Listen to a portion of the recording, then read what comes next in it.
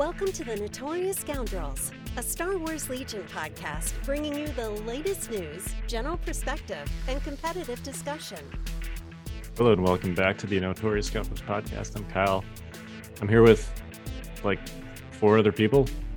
I guess Chewbacca counts. I need someone on my team. There you go. Yeah, why do we have so many people on today, Jay?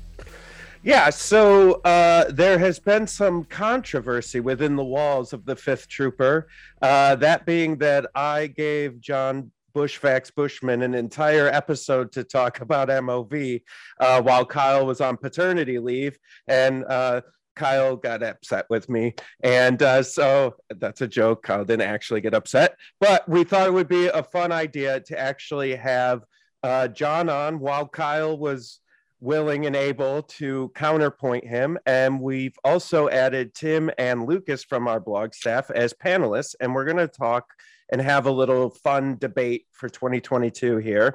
And it's going to be a competitive debate, and we're going to talk about how, we should be ranking in tournaments and how people should be ranked during a tournament. And so, I'm going to prime this a little bit for folks at home who maybe aren't as caught up. Right now, the 2 major versions are SOS, which is the way we used to do it, which stands for strength of schedule. And basically what that means is depending on how your opponents did, that depends on where you get ranked. And the other side of that is MOV, which is margin of victory. And that is based on how many victory points you're getting during a game. That's the distilled version, right, John? I don't want to upset. That's the distilled version, is how many victory points you got. And I'm not going to say anything more because I'm going to let the esteemed panelists here have their arguments, but that's basically what those are. And so for this episode, what we're going to do is I'm going to be your loving MC because, frankly, I don't care either way. And I'm going to let each one of our panelists make their arguments as to what they think is the best competitive ranking for tournaments. And we're going to do it in, we came up with a format. So basically each one of the panelists is going to have roughly 3 minutes to give an opening statement on their position. I'm going to ask some questions. They're going to answer them. After that, each panelist will have another few minutes to counterpoint any statements that they heard during the opening arguments and the question and answer portion. And then we will move on to what they think the future is going to look like for their version of the ranking. And then we'll have our closing remarks where I'll just kind of sum up what we learned. And at the end of the day, this is going to solve nothing, and it's just going to be a fun episode for us to have here. And you at home can decide who you think won. I won't be declaring a victor. I will just be listening and taking diligent notes. I swears it. So do we have a volunteer for the opening statement? All right, I can kick it off. Oh, Lucas. Then it won't sound like anyone's copying me that way. All right, I'm not copying anyone else. Yeah. But thank you for having me on. I'm happy I could be here after that shameless shilling for MOV. I'm disappointed to see that the 5th Trooper has been embezzling some of that big MOV money. It's become apparent. But just to get into this, I think there's 3 main reasons. I'm going to start off with the biggest issue I have with MOV. So I am anti-MOV, pro SOS personally. My main issue with MOV is it affects how you play the game and the game itself. Right? It's how many points you score in the end affects your MOV. And so this affects things such as concessions.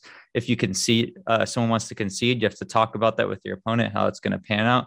This also affects objectives. It could get you in a case where, for example, sabotage the moisture evaporators often ends on a tie points wise. And so if you're down one game and trying to fight to have a strong MOV, this may affect your turn 0.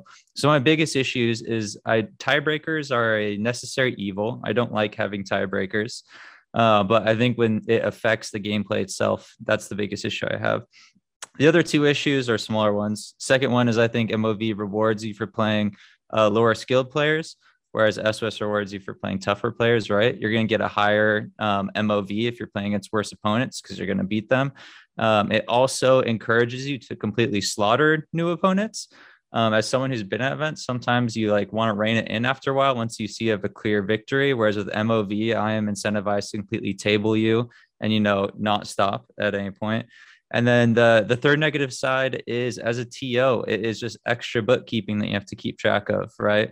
These are you have to keep track of score, you have to keep track of points, whereas typically, right, it's win loss, and something like tabletop TO could do it for you.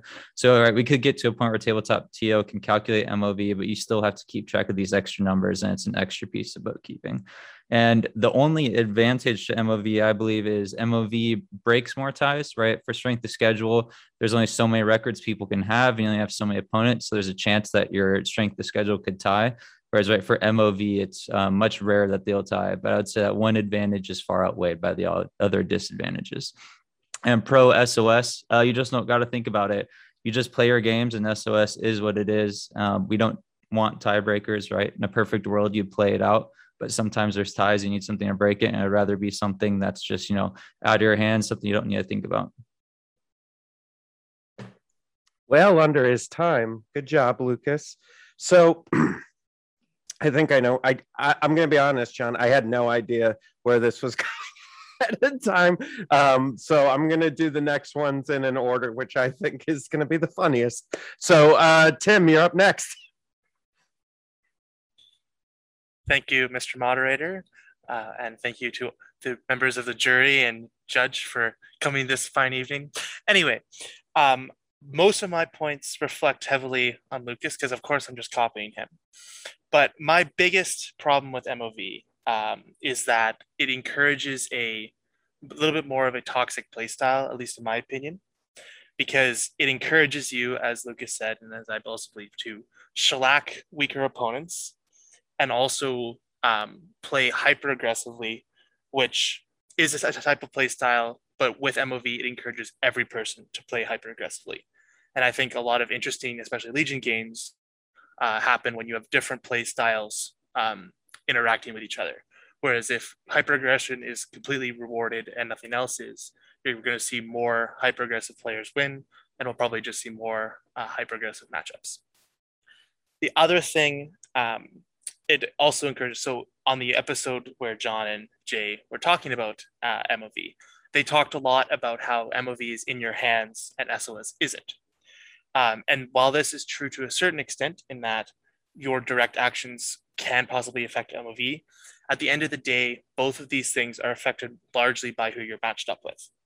So if you're matched up with a strong opponent, you're likely to have a higher SOS. If you're matched up with a weaker opponent, you're likely to have a higher MOV.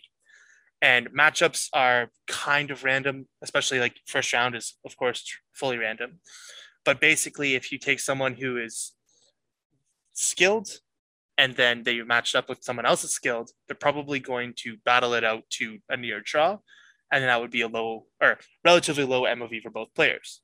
Whereas if you take this first player who's the same skill level and their first round matchup is someone who's played 4 games of Legion, then suddenly they're going to get a huge boost to their MOV for what seems like less effort. Because at the end of the day, I think we should be rewarding people for playing super close games and getting those super close wins than rewarding people for shellacking noobs, to use that term.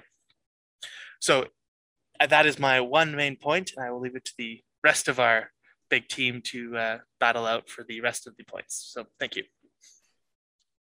Thank you, Tim. All right, Kyle. I'm leaving John for last because I'm giving John the last word. I honestly, for our listeners at home, I literally was not paying enough attention to this. I did not know everyone was going SOS. So this is thrilling and exciting. And so I'm going to let Kyle take it over next. All right. Well, you guys already hit on a lot of the same points. Personally, I don't think that there is a good option. This is a situation where you're kind of trying to choose from the least bad option. Nobody wants tiebreakers to affect how they should be ranked. Personally, my view is that all prizes / rewards / whatever it is that you're going to hand out, invites, cuts, etc., should be purely stratified on record, and there should be no tiebreakers at all. I know that is not the world we live in, especially in situations where you don't always fill the tournaments all the way. Like if you had 100% guarantee that you would fill to the number that that you posted, 128, 64, 32, whatever, then you would and you could guarantee no drops, then you would always basically create a situation where, like, if you wanted to cut to 4 players, you'd be able to do enough rounds and make your tournament the correct size to cut to 4 players and have all 4 of those players have the same record. But that's not possible. So here we are choosing between tie breaks. I'm also on the SOS is the least bad option. I would like to try and dispel one myth surrounding SOS, and that it's that you don't have control over it. You do have control over SOS, and your control over SOS is to win your games, starting with your first one.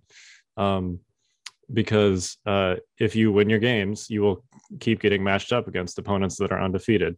And if you don't lose until your very last game, you're going to have the best SOS other than the person that actually went undefeated. So if you're talking about a cut where, it's 4 rounds and all the 3-1s are getting sorted by tie breaks, and maybe the top handful of 3-1s get an invite for a cut. With SOS, those are going to be the ones that made it the longest into the tournament before they lost, generally speaking. Those are going to be the guys that were 3-0 going into the last round, and then they lost that last round against someone else. With MOV, you get a chance where, somebody loses that first round, and then they basically submarine their way through a bunch of other X and ones where they rack up those high scores, and then they get ranked ahead of someone else that, made it until the final game before losing. So personally, I think MOV is just reverse SOS. I actually think you have some control over SOS, and I think that the amount of control that you have over MOV is an illusion, especially in a game like Legion where all of the objectives are designed to be close. In my experience, if you have a game between 2 evenly matched players, it's extremely unusual for one player to win by more than 1 victory point. And it's even more common for it to just be tied and go to points.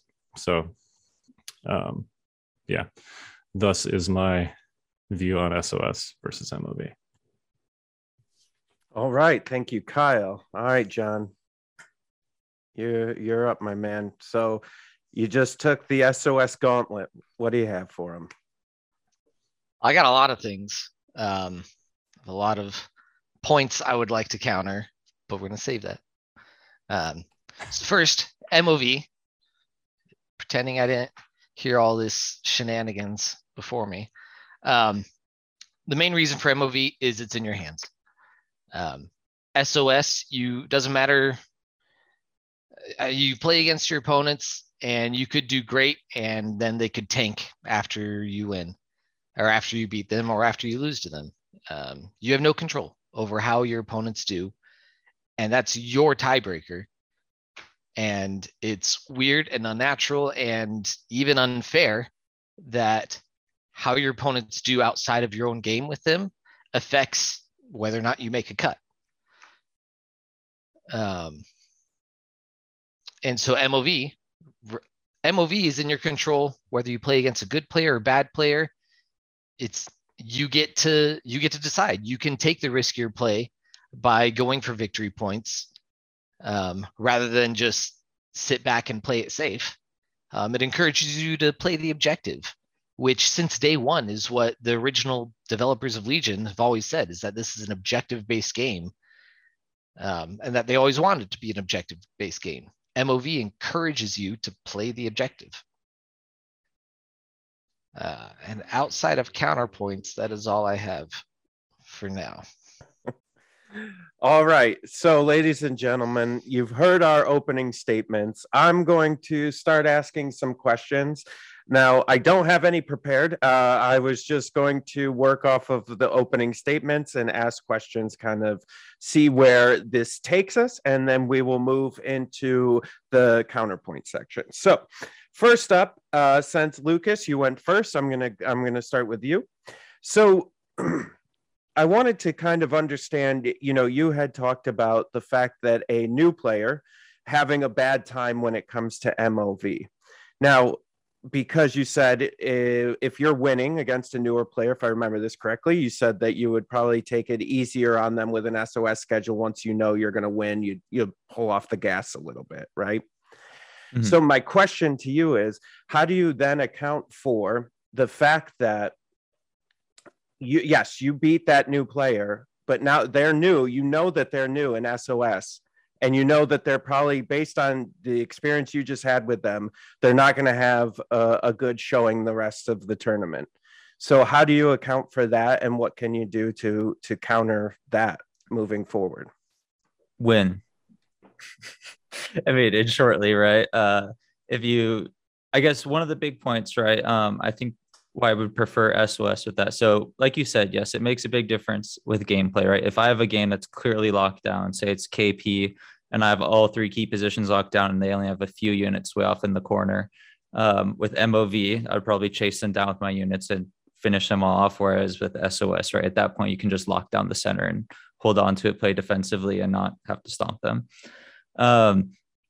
But I think with the big points, like you said, I don't have any control over their record after that game, but I do have control over my record. And right, I would say for many people, especially if you're trying to be more competitive in the top cut, right, you should really only expect to drop games against other, high level players. And so with that, you should be hoping that you're winning your games early on, which will help your SOS in that way. So my way of seeing it is, right, typically at tournaments, I feel like I do reasonably well, and then I get paired up against, someone who knows the game, and it's a close game where I lose. But I find, right, you have those games later into the tournament more often, because the first round is the only round that's truly random of who you're playing. Each round after that, you're playing people who have a win. And so, right, wins aren't a perfect indication of your skill level, but the idea is, right, more skilled players are more likely to win. And so each round, literally, like, it doubles your odds of playing a top 8 player every round you go on. And so I believe that if you drop a game later on against someone versus someone who loses their first game and submarines to the end, I think it should be weighted differently, because I think that loss against someone the first round, just based on numbers, is less significant than a drop at the end. Because if you drop, say it's 3 rounds, top 8 cut after that, if you drop a game in round 3, you lost your game to a top 8 player, and that's guaranteed. So, like, I think that loss against a top 8 player is worth something different than a loss against a random opponent in the first round.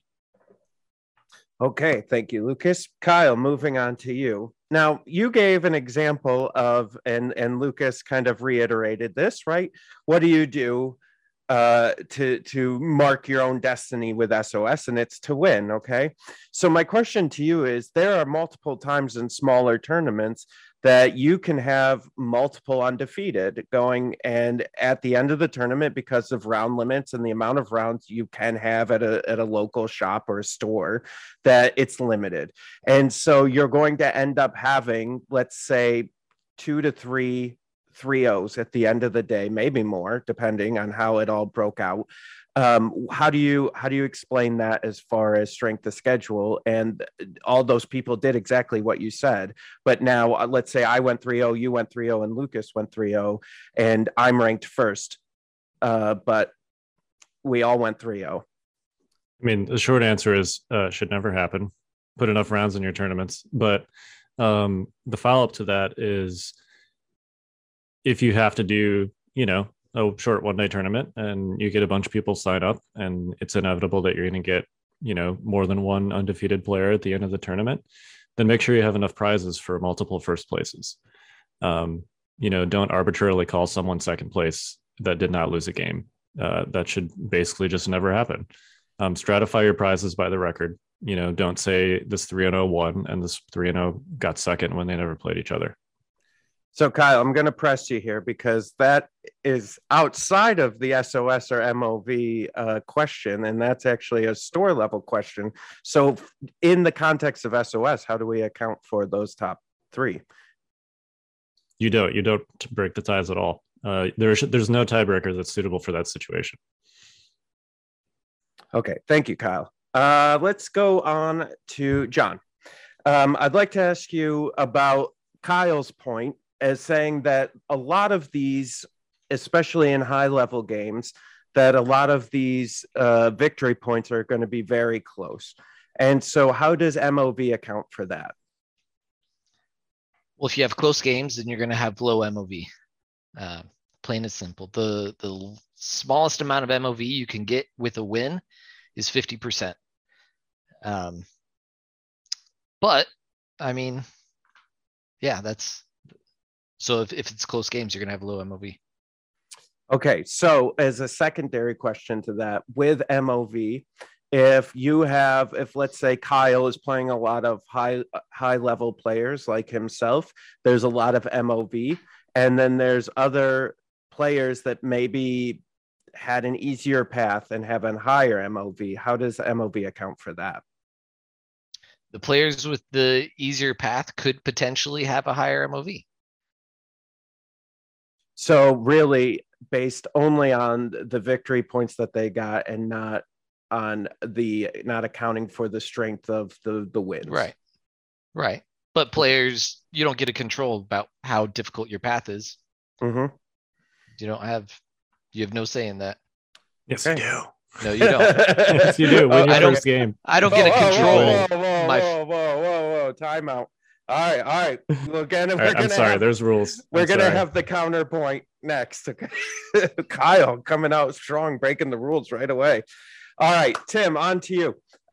One of the things that I picked up on when you gave your opening statement was people being a little bit more aggressive as far as when it comes to MOV and really trying to like squash opponents, right?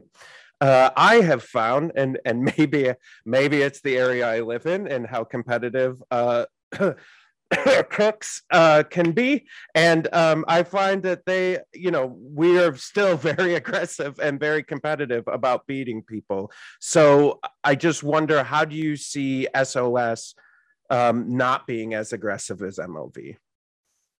Well, so when I say aggressive, I mean sort of like an actual play style at Legion, right? You have sort of various play styles: defensive, control, aggressive, etc., etc. And I just think that MOV rewards the aggressive playstyle more so than any other playstyle. I'm not saying it as a personality thing of it's in SOS or MOV, you can still take down your buddies. I don't think this is affected by that, but the actual playstyle of aggressiveness is rewarded. I think I understand what you're saying. Yeah. I also sort of I've seen a thread come through in these counterpoints a little bit, and that's talk of the sort of randomness of that first round. And I think any tournament, unless you do sort of a league where it's ranked before you get into the tournament, you're going to have a random first round opponent. And SOS, in my opinion, rewards you for having a tougher first round game, and MOV rewards you for having a less tough first round game, all else being equal. I see Bushrax shaking his hand, but that is my opinion, at least, because if you have a very tough first round game and you just barely squeak out the win, it's because that player's better and it's more likely to have a better strength of schedule later on. Whereas if you have a really good first round MOV because you randomly got sorted into a player who's maybe potentially never played Legion before, well, you've been rewarded with 100% potentially MOV just randomly.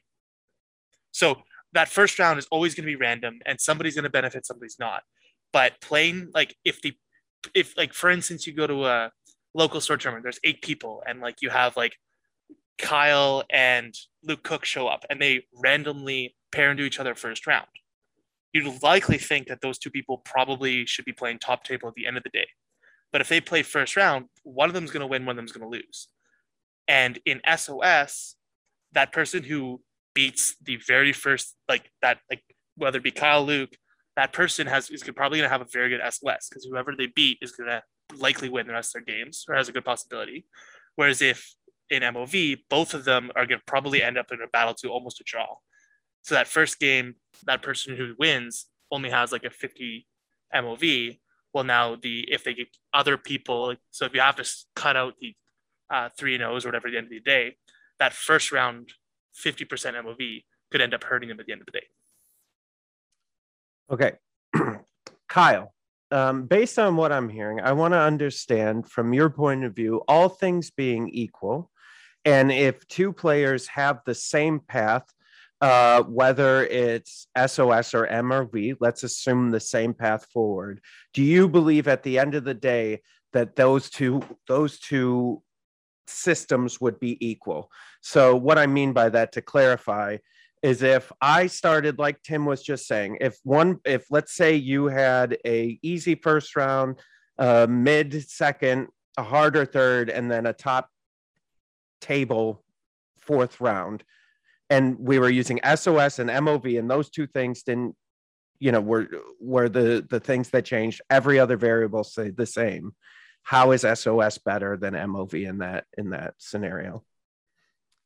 So are you saying if you could basically guarantee that every match you had would be against someone that was as equally skilled as you? Well, I guess what I'm saying is, however it's matched up, right? Whether it's not skilled, too skilled in all 4 rounds, and that same matchup happened exactly the same way, but with MOV and with SOS. How is one superior over the other? How would SOS? So because what I'm hearing is basically, and correct me if I'm wrong, everyone, is that SOS is going to be better, is going to reward on one end where MOV rewards on the other end. So if all the variables were the same, how does that shift your opinion in the two, SOS versus MOV? I mean, if you're talking about like a single game where the skill level is neutralized, and you're taking out the impacts of Swiss scheduling on those, I mean, I don't know. I guess I'm confused why that's even like, because we're talking about Swiss tournaments, right? What I'm saying, maybe I don't know. Does anybody else understand what I'm saying? Because what I'm basically trying to say is that what I'm hearing Tim say is like, if I have, if I have an easy round, what I'm hearing everyone say is if my first round is easy in MOV and I score all these, victory points, that I'm at 100% MOV, right?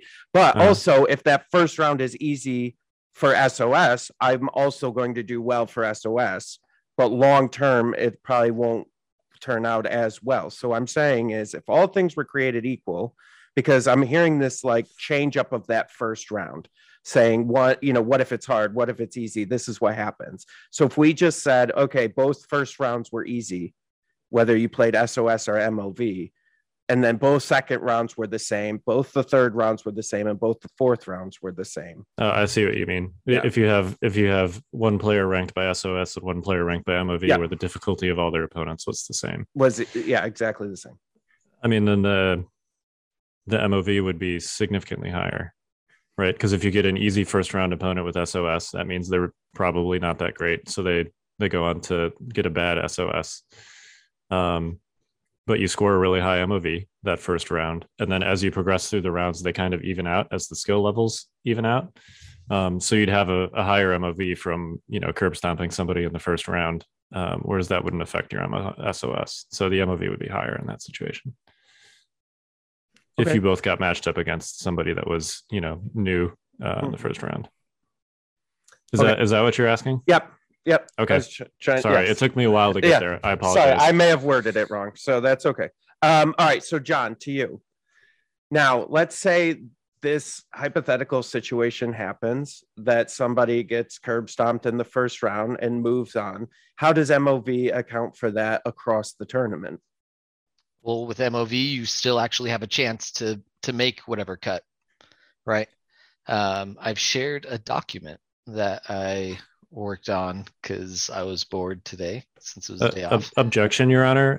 We were not provided with this document during discovery. I mean, you mean you didn't go through and create the data yourself? Weird.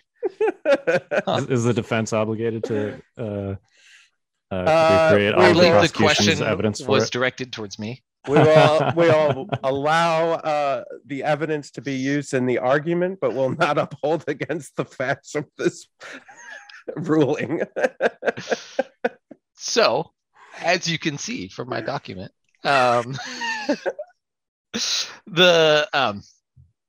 if you lose the first round, right? I think Tim mentioned that if you lose in the first round because you get paired against a good player, your SOS will be good. But it's the opposite. If you lose in the first round, you're like, and you want to make the cut, just go home.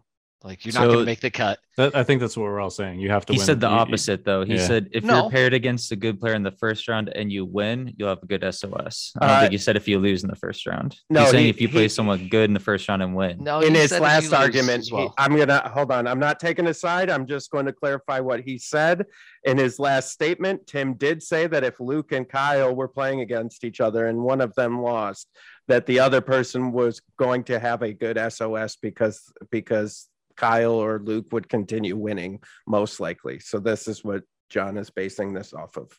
You lose the first round, you're essentially out of the cut.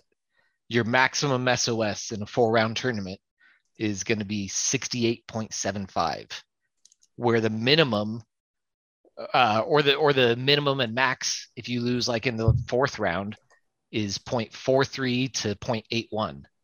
So there's only half of that range overlaps with a round 1 loss. So very, very slim chances that if you lose round 1 to a good player or bad player, doesn't matter who, that if you lose round 1, you're not going to make the cut. But with MOV, you lose round 1 to great player, bad player, to whoever, you still have a chance. Arguably, it increases your chances of making the cut by losing round 1 with MOV. Yeah. Or just win, like you said. I think I finally understand John Bushman's like where he's coming from. Whoa. Well, I'm not saying I agree with him. No. This early in the podcast? No. I'm not conceding any points. But I think the disagreement at the end of the day comes from the three of us arguing for SOS are arguing for a positive result for someone who wins round 1. Whereas John, you are arguing for a non-negative result for someone who loses round 1. Okay, I just wanted to okay, cool. John's shaking his head, by the way. Yeah, everyone. cool. Yeah. So I just finally put that all together. Okay, cool. But I also, from the data, this lovely spreadsheet, so that round 1 loss, max MOV is 0.6875. So 69%. And then if you, for a 3-round tournament, so if you lose round 1 and then go 2-1 at the end of the day, and then versus someone who lost at round 3, so they're also 2-1. The mean of that, so the average is just 59%. So basically theoretically, if you go 2-1 and you get a little bit of lucky with who you end up playing, you have a somewhat decent chance of being at least in the running for a cut. I just wanted to that's how I'm viewing the data. Oh, he just sent a visualized graph. I'm gonna go check that out while I talk. Okay, so I believe we've had our question and answer portion. I know it's short, but I can already tell by our panelists that they're ready for point counterpoint. So they can't even help themselves from coming off of mute to talk. So what I'm going to do is I will call on each of you, and I would ask that the other panelists don't jump in while they're giving their counterpoints. And what I'm going to do is I'm going to go backwards, and I'm going to let John go first this time and climb the mountain the other way here and let him counterpoint what you guys said. And then that'll give you guys an opportunity to also use his counterpoints for your counterpoints. So John, go ahead. And what do you got? All right. So I kind of already had a counterpoint in last time I got to speak about the round 1 losses. So I would also like to bring up sabotage the moisture vaporators, which before MOV was one of the dullest objectives ever. It's Kyle's favorite. But I say this I wouldn't say it's my own favorite. isolated Who time Mr. Standby Dodge? That's his favorite. I say this because it encourages you to not interact with your opponent. It encourages you to hit your vaporators 4 times and sit back and wait till either 6th round hits and blue player wins, or some sniper war barely plinks off a unit and then that player wins. But there's no interaction. You're not playing on the objective. There's like you're supposed to be able to hit your opponent's vaporators, like that's encouraged, but there's no reason to do it if you could eke out a win. MOV encourages you to go for it, even on sabotage of moisture vaporators. It encourages you to go to your opponent's vaporators and also try and stop them or try and repair or sabotage them. So that's first counterpoint. Can you briefly, in a few seconds, tell us why, just for people at home? And if you don't, then and you do what the normal thing is, then you've got 4 victory points. Your opponent has 4 victory points. You're at 50% MOV. Doesn't get any worse for that for a win. And it does. If you plan on losing, then I guess go for that because that's the best loss you could get with MOV. But it's the lowest MOV you could get with a win. The next counterpoint that I think I want to go right now is that I have a large list here. Is that it's extra work for the TO? I'd like my time not interrupted. Can I get 10 more seconds on my clock? Yeah, just like a Legion event, we'll add time on. Oh, thank you. Is that the TO has to do extra work for it, which they don't. There is a system of MOV in place on Tabletop TO. It's been there almost 2 years now. Admittedly, it's the system I created that influenced FFG to create their MOV. It is nearly identical, and players can enter their own victory points. Players enter it from their phone. TO sees it, click submit, done. TO doesn't have to do anything. Do I have time for another point or no? Yes, you have about 40 seconds. Oh, God. Okay. Well, now you have 30 because you said okay for 10 seconds. Yeah. I keep hearing this hyper aggressive. The MOV encourages hyper aggressive, and I think that is a bad choice of words to use. I think MOV encourages you to play the objective, and this defensive play style that is being mentioned is not playing the objective. It's not interacting with your opponent. It's not playing the game. And MOV encourages you to play the game. And that is time. All right. So we're going to go to, Lucas, you're up. You get to talk to your counterpoints and your time starts now. Awesome. You can tell I was boiling. I was ready to go. So I think my main counterpoints, everything said there, is I don't think it's a positive feature when we keep on pointing out that MOV affects how you play the game. And so for me personally, we said tiebreakers is something that we have. It's, like we said, we don't want to have tiebreakers, but I'm personally not a fan of tiebreakers affecting how you play the game. I think the game is the only thing. And second, an example of with the hyper aggressive play style, let's go to the full extreme to a game like Armada that uses a MOV system. So those of you who aren't familiar with Armada, you actually don't get wins and losses. Your win is equal to points based on MOV. So like if you get a close win, you get 6 points, your opponent gets 5. And at the end of the 3 rounds, they tally all your points. So for example, I had an Armada tournament where I got second place and I lost to the guy that beat me. I actually beat him in a game, but he had 2 stomps in the first rounds, and then I beat him really close and I didn't have 2 stomps and he got ahead. So this is an example where MOV completely matters, not wins, losses. It's an MOV system. And what Armada turned into, which I really didn't like, was towards the tail end of it, all the top army lists were hyper aggressive lists that just went all in and either tabled you or got tabled, and it was guns blazing. And what I'm saying about gameplay is I personally don't think that's the most exciting style of gameplay. Obviously, Armada is very different than Legion, but it's an example of how their entire game system being based on MOV really encouraged this. It wasn't just a tiebreaker. And I don't think it's especially exciting to take 2 armies and smash them into each other and just roll a bunch of dice, and whoever gets the best dice, tables the other person. And so I guess those are my counterpoints. I would prefer that tiebreakers didn't affect gameplay, and that you just played the game within the rules of the game, and the game you're currently playing is the only thing that affects the game you're currently playing. You're not thinking about tiebreakers or anything like that. All right, we'll move on to Tim. What do you got for any counterpoints, Tim? Well, I think I'm going to, in my final closing arguments, bring in a little bit of discussion about actual Legion play, because I think we're fairly in agreement that the sort of recent meta we've seen aggressive units, melee units have gotten significantly better over the past few months. As well as John keeps mentioning he doesn't like to play Sabotage of Moisture Evaporators against someone who turtles on their Moisture Evaporators, which I think is totally fair. I think that those are issues that I really would like to see addressed as a gameplay problem, not as a tournament ranking problem.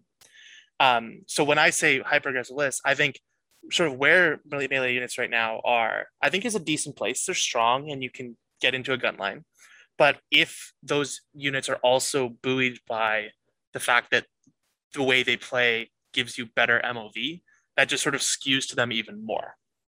As well as, so say, potential moisture evaporators, if, for instance, you added a fifth moisture evaporator in the middle, well, then suddenly it isn't affected nearly as much like for John's scenario of two people sitting back on 4 points each. Well, if there was a middle evaporator, then that couldn't happen because there's a middle evaporator. So I think there are ways that those two specific scenarios, I think, can be addressed gameplay wise, not just tournament ranking wise, and also tournament ranking wise does interact with gameplay, where which is an interesting thing to note. Thank you. All right, Kyle, final counterpoint.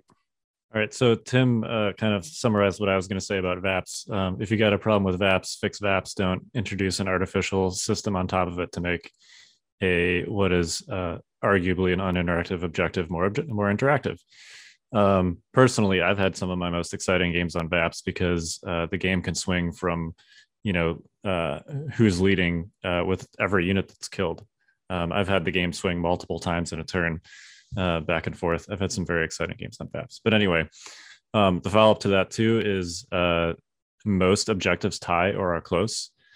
VAPs is kind of the one that's always cited as the example as like an uninteractive one because the objectives are close to your deployment zone.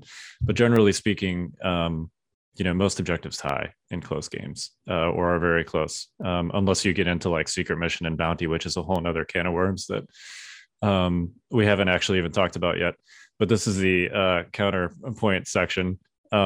Secondly, as far as being more work for TOs, I can say that MOV is a lot more work for TOs and judges specifically, having done it with Gen Con online, I think it was.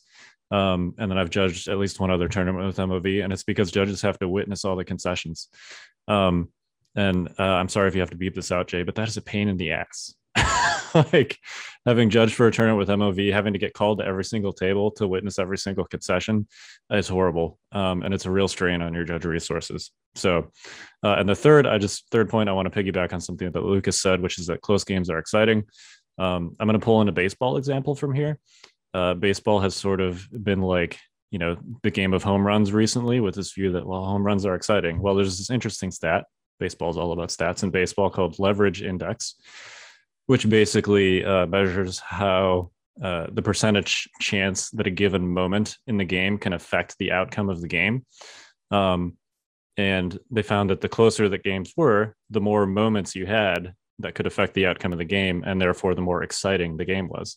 So low-scoring games were actually more exciting than high-scoring games where they were just clubbing home runs back and forth because, every home run after the first one essentially doesn't matter. Whereas if you have a really close game that's really close until the end, and you hit a home run in the eighth inning, or you score a single in the eighth inning, when some guy's on second base, like that's super important. That's really exciting. Every time someone steps up to the plate, they could change the outcome of that game.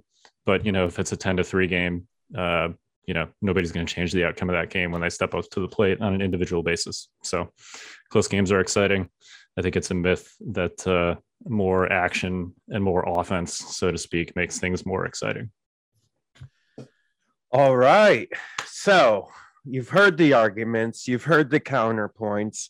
I want to remind everyone at home that we're all friends here for now and that we're all just having fun with this. So what I'd like to do now is let's look on a brighter side. And Kyle, I'm going to start with you on this one. Let's talk about the future. Like what Now that we've heard everything, what's the idealist, beautiful pasture of daisies that you see for the future of this? I mean, I already said I think my ideal solution would be to just stratify prize support by record and not use tie breaks at all. I also think a good sort of middle ground with respect to the going X and 1 issue, like dropping your first game, is something like what LVO and Adepticon are pioneering, which if you have the time, I think is an interesting idea. But basically you cut to 3 and 1s. You don't cut to top whatever. You have a 4-round day, and if you go at least 3 and 1, then you make the next day, and that's it. There's no tie breaks. You go 4-0 or 3 and 1, you make the next day. That means you can still drop your first game, and then if you win out your next 3, then you'll still make the cut, and you still got a chance on the second day. But then on that second day, I would, if you have the right number of players, I would just go straight undefeated for whatever your cut after that is. And if you can't, then go SOS for reasons that we've all already talked about for an hour. But I think that sort of helps I got matched up against somebody really tough first round, and I dropped a close game in the first round, and now I'm out of the tournament. If you have the time, I like that idea. But otherwise, I would just stratify prize support based purely on record. And if you can't avoid situations like in a short form store tournament where multiple undefeated players are standing at the end of the day, then just have multiple first place prizes and don't declare one winner, declare 2 or 3 winners or whatever you got to do. So that's my 2 cents, my vision. All right, let's go. You know what, I'm gonna go to Bushman. Give me your vision of the future. What do you got, pal? So it's interesting that Kyle keeps going to the no tiebreaker stance instead of the pro SOS, which I agree with. Yes, ideal world, if you can pull that off. I mean, I don't think anyone here disagrees with that no tiebreakers is better than having tiebreakers. But in the world where it's not feasible, where it's not possible, and maybe it is possible, maybe it is feasible, but if it's not, we've got 2 options. One, you could marry the 2. You could marry SOS and MOV. You could do it. It's hard to say how much influence one should have versus the other, but you could literally say you add the 2 numbers. They're both on a scale of 0 to 1. They both give about the same values, so neither one would be weighted more than the other, really, if you just added them together. Sorry, I'm going to interrupt merely to ask a question, not to do a counterpoint. Yeah. Because you are the stats guy. Would it be possible to weight SOS based on weight MOV based on the SOS of your opponent? In other words, like if you play someone and then they go 0 and 4, weight that, probably high MOV lower than if you play someone who goes 3 and 1. Well, that's affecting your SOS, right? So your SOS would be really low and your MOV would be high. No, other way around. You weight the MOV by the SOS. So if on an opponent by opponent basis, so like if you play an opponent and they do really poorly, you essentially normalize the MOV for the fact that player might not have been very good.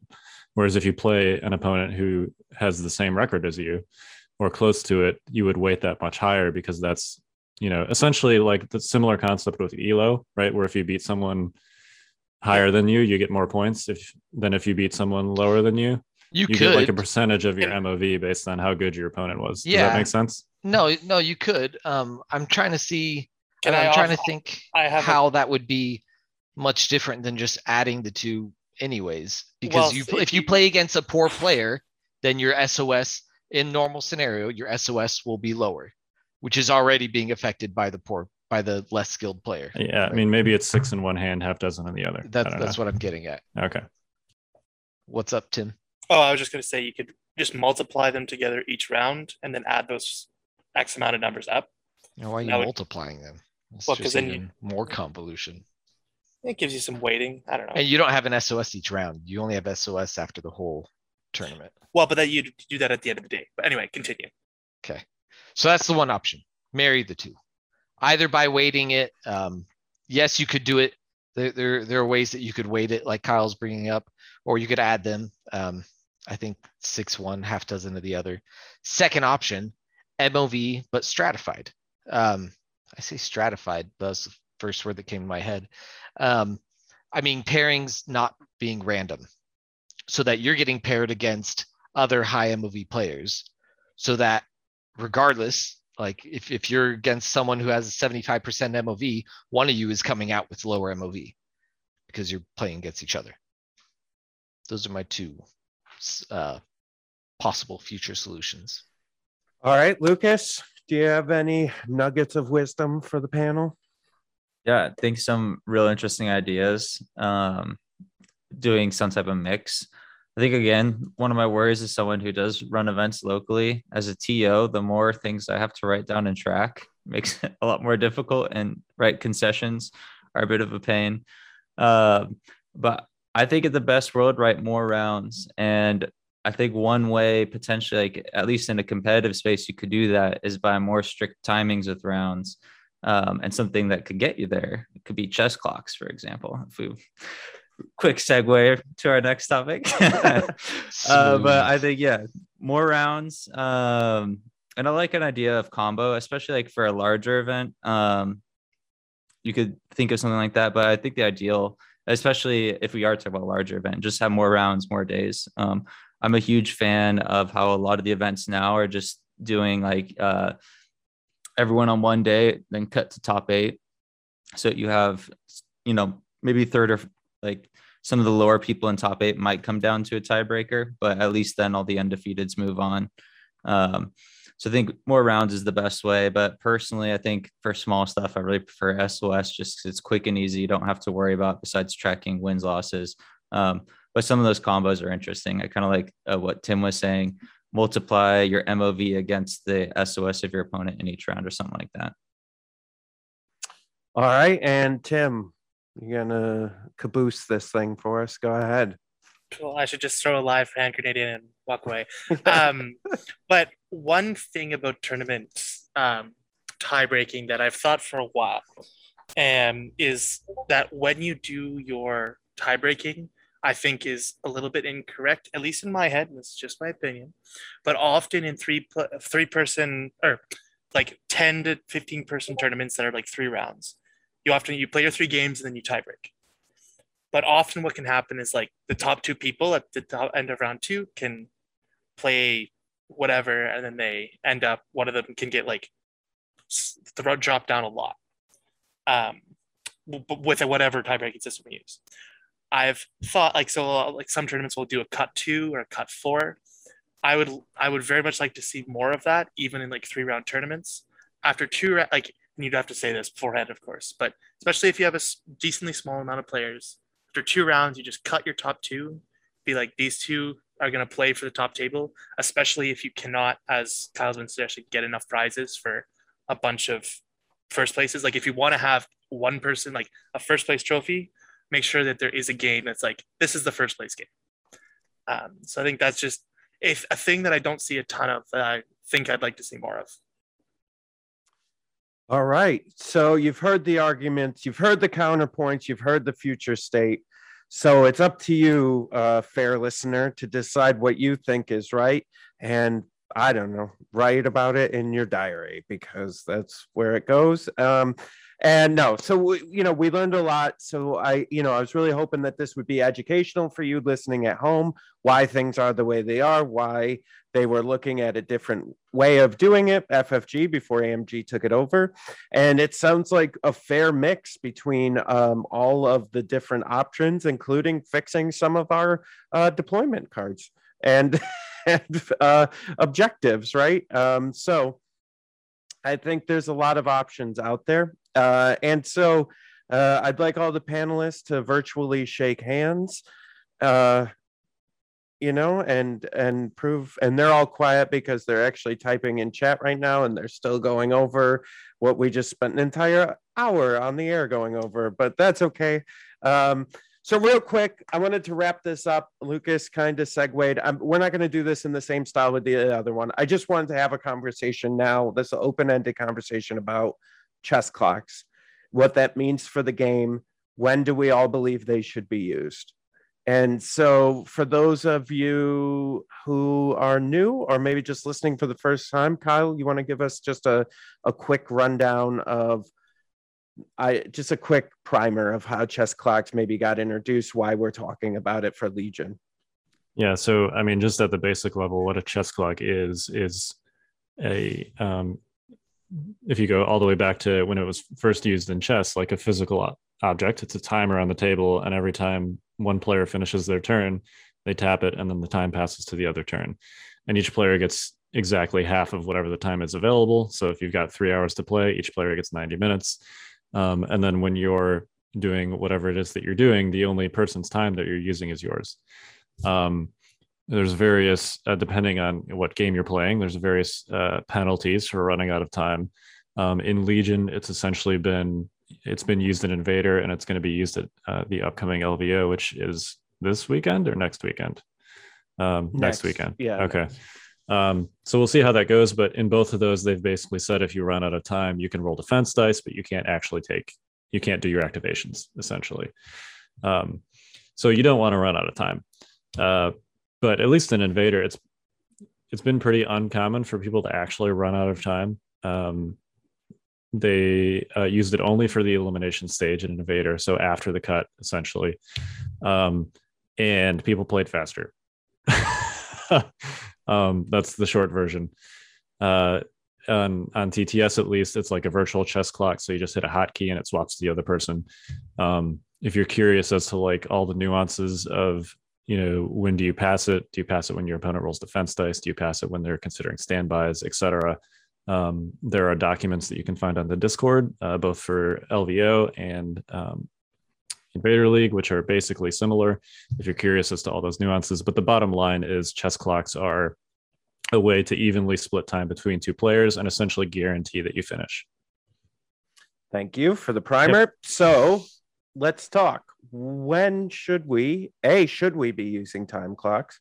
B, when should they be introduced in the tournament? And should we be using them at all tournaments? Go ahead, John. If you have a cut, use them in the cut and only the cut would be my opinion. We got a lot of head shaking and thumbs up for that. Yeah. It can be a negative play experience for someone that's wanting a casual game. And you have to have a level of, I want to say, confidence with your gameplay and the chess clock rules to not get bullied by the clocks. I've played a number of maybe 5 or 6 Invader games on chess clocks. I don't know, maybe fewer. And I'm not a slow player. I don't go to time hardly ever at tournaments, and I've been to a lot of them. But I've ran out of time or come close to it on Invader games because of things like my opponent hitting the clock as soon as he's done stating what the actions are, and then he goes around and moves the models, adds tokens, does all this auxiliary stuff on my time. And then I'm a nice guy, and I wait to switch the clock until I've done all of my auxiliary stuff. Be like, okay, this is all I need to do. Now it's you. So clearly, like, defining that with your opponent is huge. Whether it's getting a judge, which is the least ideal scenario, or just saying, hey, can you do that on your time first? Would probably be the ideal way to approach that. That's all I got. Yeah, so I saw a lot of nodding in that. So I think we're probably all in agreement that it would be the cut, right, is where we would start using clocks. So like, for instance, I think we broke down the Adepticon cut, which is however many in the first round down to 40 and then down to whatever the top is, right? So do you see it in a situation like that? Is it a day 2? Is that when we start using chess clocks? And the 40? Yeah, everyone's nodding. Okay. That'd be fine at day 2. Yeah. But the first time you cut, whenever that is, the first time you cut. Yeah. I think at LVO, right, they're just doing it for top 8. But I think it might just be because they don't have enough chess clocks. And I think this is the first tournament that is using chess clocks. Yeah. So it's kind of an experiment. But I think the ideal time would be, right, they go 128 to, was that 64 after that? So on 64, it's like 40. 40. Yeah. 40? Okay. It's kind of an awkward number. Yeah. Yeah, you get 8 undefeated and 32 3-1s or 2-1s. And it's those 40 that are playing. It's better if you have around 100 because then you get 32. But yeah, 128 equals 40 if you cut to 3-and-1s. Yeah. So I think as soon as you have a cut, throw them in. And I think one of the big perks, at least in my book, is first, it gets people to play faster. And personally, the only like real negative play experience I've ever had has come down to time and perceived slow playing, or someone who thinks they're not slow playing that is, or vice versa. Someone thinks you're slow playing, you're not. And one of the beauties of chess clocks is sometimes there are those turns where, right, like this action is going to make or break your gameplay, and you got to commit right here. And you might want to spend 5 minutes on, a single action thinking about it. With a chess clock, you can do that. And there's no perceived slow play, like you're using your own resource. And so I think one of the biggest perks in competitive scenes is it takes away any of that weirdness around perceived time, because it's a resource not you have to spend, and your time is your own. Because, for example, with LVO, and I know Lee Brendan kind of talked about this, how they did it based on pace of play, but then certain players would catch up and swing back and forth. An issue with that with slow play is it's just based on your opponent's speed. And so with that, right, you could say someone's doing an unfair pace of play just if another player is really fast. Whereas with the chess clock, right, you have, say it's a 2.5 hour game, you have your hour 15, and it doesn't matter how fast they go, you have an hour 15 to get your 6 turns in. And as long as your pace is within that, you can do it. I think that's one of the biggest pros to it. Yeah, so I would say, for any of you out there that, because I know I've heard this like worry, right, is what if, I think John might have said it too, like, if I'm just going to just have fun and leisurely play, well, okay, great. You can absolutely do that in that first day, right? And you can just go play, have a good time and have fun. But once you make the cut, that's when, people are going to be a little bit more serious, and you will have to take the game more serious at that point, right? And I don't think, from my perspective, like, and I think everybody here would agree, like having chess clocks at your local gaming store is not going to be a thing, or should be a thing. Yeah, I think, and I know there's been some concern too about like, well, even if you use it post cut, then tournament players are going to practice with the chess clocks, and then that's going to give like a bad look to the game at your local game store. I think 40K uses chess clocks for ITC post cut. I've never seen anyone playing 40K with a chess clock at a game store. But even if you did, and you get like a new person that walks into that game store and sees that, and they're like, oh, wow, that looks really intense. I'd assume there would be a follow-up conversation there where they're like, is this normal? And somebody would be like, no, it's not. 40K is a lot easier to do chess clocks because you do your whole turn. Yeah. Right. Yeah. Legion, there's a ton of back and forth. So you're going to need the practice. Well, and you brought up a good point, John, too, which is essentially that all of the positive arguments around chess clocks kind of assumes that you're going to actually accurately split players, like you're going to actually accurately measure how much time you're splitting between players. And I'm with you. I've experienced some situations where like players forget to pass the, it's even just honest mistakes where you forget to pass the clock. Yep. Your opponent accidentally does an activation on your time or vice versa. That's going to happen. You can mitigate that with tighter chess clock rules, and with, what's nice about doing it post cut is you have more judges per players. So if someone is doing what you're described, where they're kind of like, rushing the other opponent with their clock, like they start doing their activation, then they hit the clock and they're still doing stuff. At least post cut, there's going to be a judge right there. It's like, hey, this is not how this works. But yeah, that is a sort of weakness of chess clocks that's not really talked about a lot. And I would say, for a lot of you, if you're kind of thinking about this and going, wow, this is maybe too intense.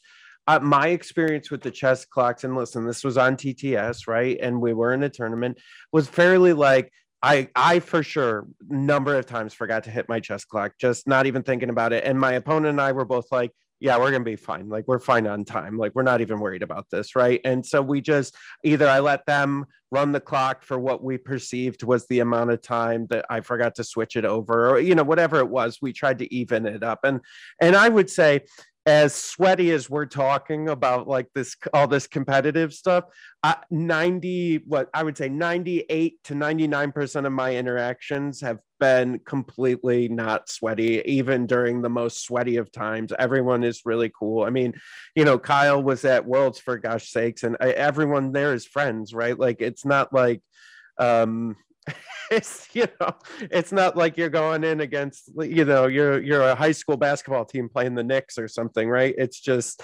it's everyone's cool, everyone's really nice. It's just something to help, because what happens a lot of the time,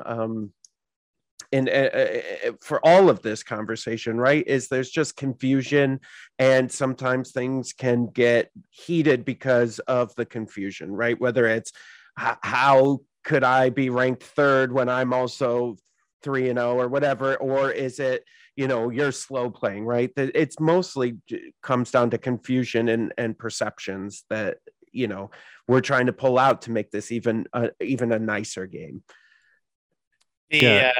Sorry. Well, I mean, just to your point, Jay, like chess clocks are subject to that social contract, just like any other aspect of this game is, right? Like if your opponent's going to be friendly about measuring and playing by intent, they're going to be friendly about the chess clocks. If they're going to be a douche about measuring, they're going to be a douche about the chess clocks. Yep. So, it's ultimately a miniatures game is based upon a mutual social contract where you have to do lots of things cooperatively. And a chess clock's not going to change that dynamic. If your opponent's a tool, your opponent's going to be a tool, whether you're using chess clocks or not. Yeah. So the like Lucas is saying too, like chess clocks in person, I think it'll also be a little bit easier to monitor that, as I was saying. It was also in person.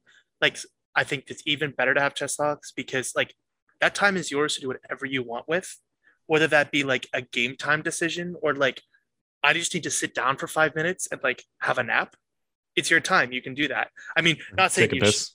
Yeah, well, I didn't want to. Yeah, or like go get a drink of water or something. Like, wherein if it's a shared time, that feels very, in my opinion, rude to your opponent to be like, I'm just gonna go take 10 minutes and like peace out for a little while. Whereas if it's your hour and a half or hour and you want to say I'm gonna take 10 minutes and not be here for 10 minutes, like your clock just keeps ticking, and you're totally welcome to do that, right? Or like, and if you're late to a round, for whatever reason, often that in tournaments is very awkward when, like, for whatever reason, so like there's 1,000 things. Yeah, like you're rushing for lunch, right? Because the lunch breaks aren't very long at some of these tournaments, and you're on the other side of the Vegas Strip because that's where you wanted to get that coney that they had, because they don't have them anywhere else, and you had to run across the Strip to get back to your match, and you're a little bit late. I'm not saying this is from experience at all. So like if that happens, you just start running their clock. Now I don't know exactly if that's how it's going to work, but like in chess, for instance, that's what you do. If someone's late, you just start running their clock. And if they decide that instead of running and panicking to get to their game, they're just going to stroll and be 5 minutes late, it's still not great. Be on time if you can, but it doesn't affect your opponent's time in any way, because it's just your time to use. Yeah, I'm not that I would encourage anyone to walk away from the table for more than a few minutes, but I really like that concept, right? Is that you're saying, like, because not only I've always felt guilty, like, oh man, I like my throat is like, I need a drink, like I've just been talking, like I need to go get a glass of water or something, and we're right in the middle of a tournament and I feel guilty for that. But if you're on your time, you're just like, hey, I just need 2 minutes, I'm gonna hit my button, like it's my time, I'll be right back, I just gotta get a drink or go to the bathroom or do whatever. I've always found chess clocks make it easier to be friendly with your opponent, because that's one less thing that is contentious or an argument that could be started, right? Like, no matter what, I can use my time, they can use their time. So I don't really care if they're slow playing, because that's their time to use. So even if they're slow playing in a normal game, I might be like a little bit angry or trying to rush them a little bit. I don't really care, because if they run out of time, they run out of time. And if their plan is that they're going to take the first 3 turns super slow and then get through the last turn super quick, that's their plan, or vice versa. And they can do whatever they want. And I don't care. Well, panelists, Fifth Troopers, we've done it. We've made it through an episode. I thought that went really well. You guys were all very cordial. I hope we're all still friends at the end of the day. Bushman, I'm sorry that I don't know. I didn't know that there was going to be 3. I thought for sure one other person here was for MOV. I knew you and Kyle were the big hitters. I didn't know where Tim and Lucas were falling in, and sorry about that. But I think you almost persuaded Tim there towards the end, so that was No. I understood his points. I never conceded to him. Well, sometimes just understanding. Yeah, understanding goes a long way sometimes. Yeah, he understood why you were wrong. Whoa. We starting with the personal attacks now? All right. Let me... No. Bushwhacks, more like bushwhacked. Whoa. Open up the ad hominem. Get those ad hominems going. As professional as always, here in the Fifth Trooper. I hope for the listeners at home, I hope this was fun and that you guys got something out of it. You know, I think this is a topic we've talked about on and off a lot. And, you know, I apologize to Kyle for having the MOV discussion while he was on paternity. It just ended up happening that way. I was really panicking while he was gone, and I was doing the best that I could. But I wanted to make sure that the audience got to hear both sides and understood why this was important to everyone and what it meant at the end of the day. How do you guys feel? You feel like we did it? Yeah. Yep. So everyone, I still got a few counterpoints, but for an audio podcast, everyone gave me thumbs ups and nods their heads. So I appreciate that. I feel venerated. Good. We're already in the chats continuing the debate. Yeah, it's gonna. Yeah, just so everybody at home, this is gonna go on for weeks. I already. That just means that we respect each other's opinions. Yep. Yeah. Sure. I'm sorry, John. When you come up for Canto, I'll buy you a beer. All right. Deal. All right. Kyle, why don't you take us home? All right. Well, we are the Notorious Scoundrels. I'm Kyle. I am Jay. I'm John Bushfax Bushman. Come on, guys. You got to say something. You can't just Last time we said the same time. You're so this time the we both came with hierarchy. the idea that we're like, oh, this time I'll go last. So we don't talk at the same time. Here's the hierarchy. I'm Timbo. Lucas. Lucas. Am I muted? All right. I already said it. All right. Sorry. Stay fresh, cheese bags.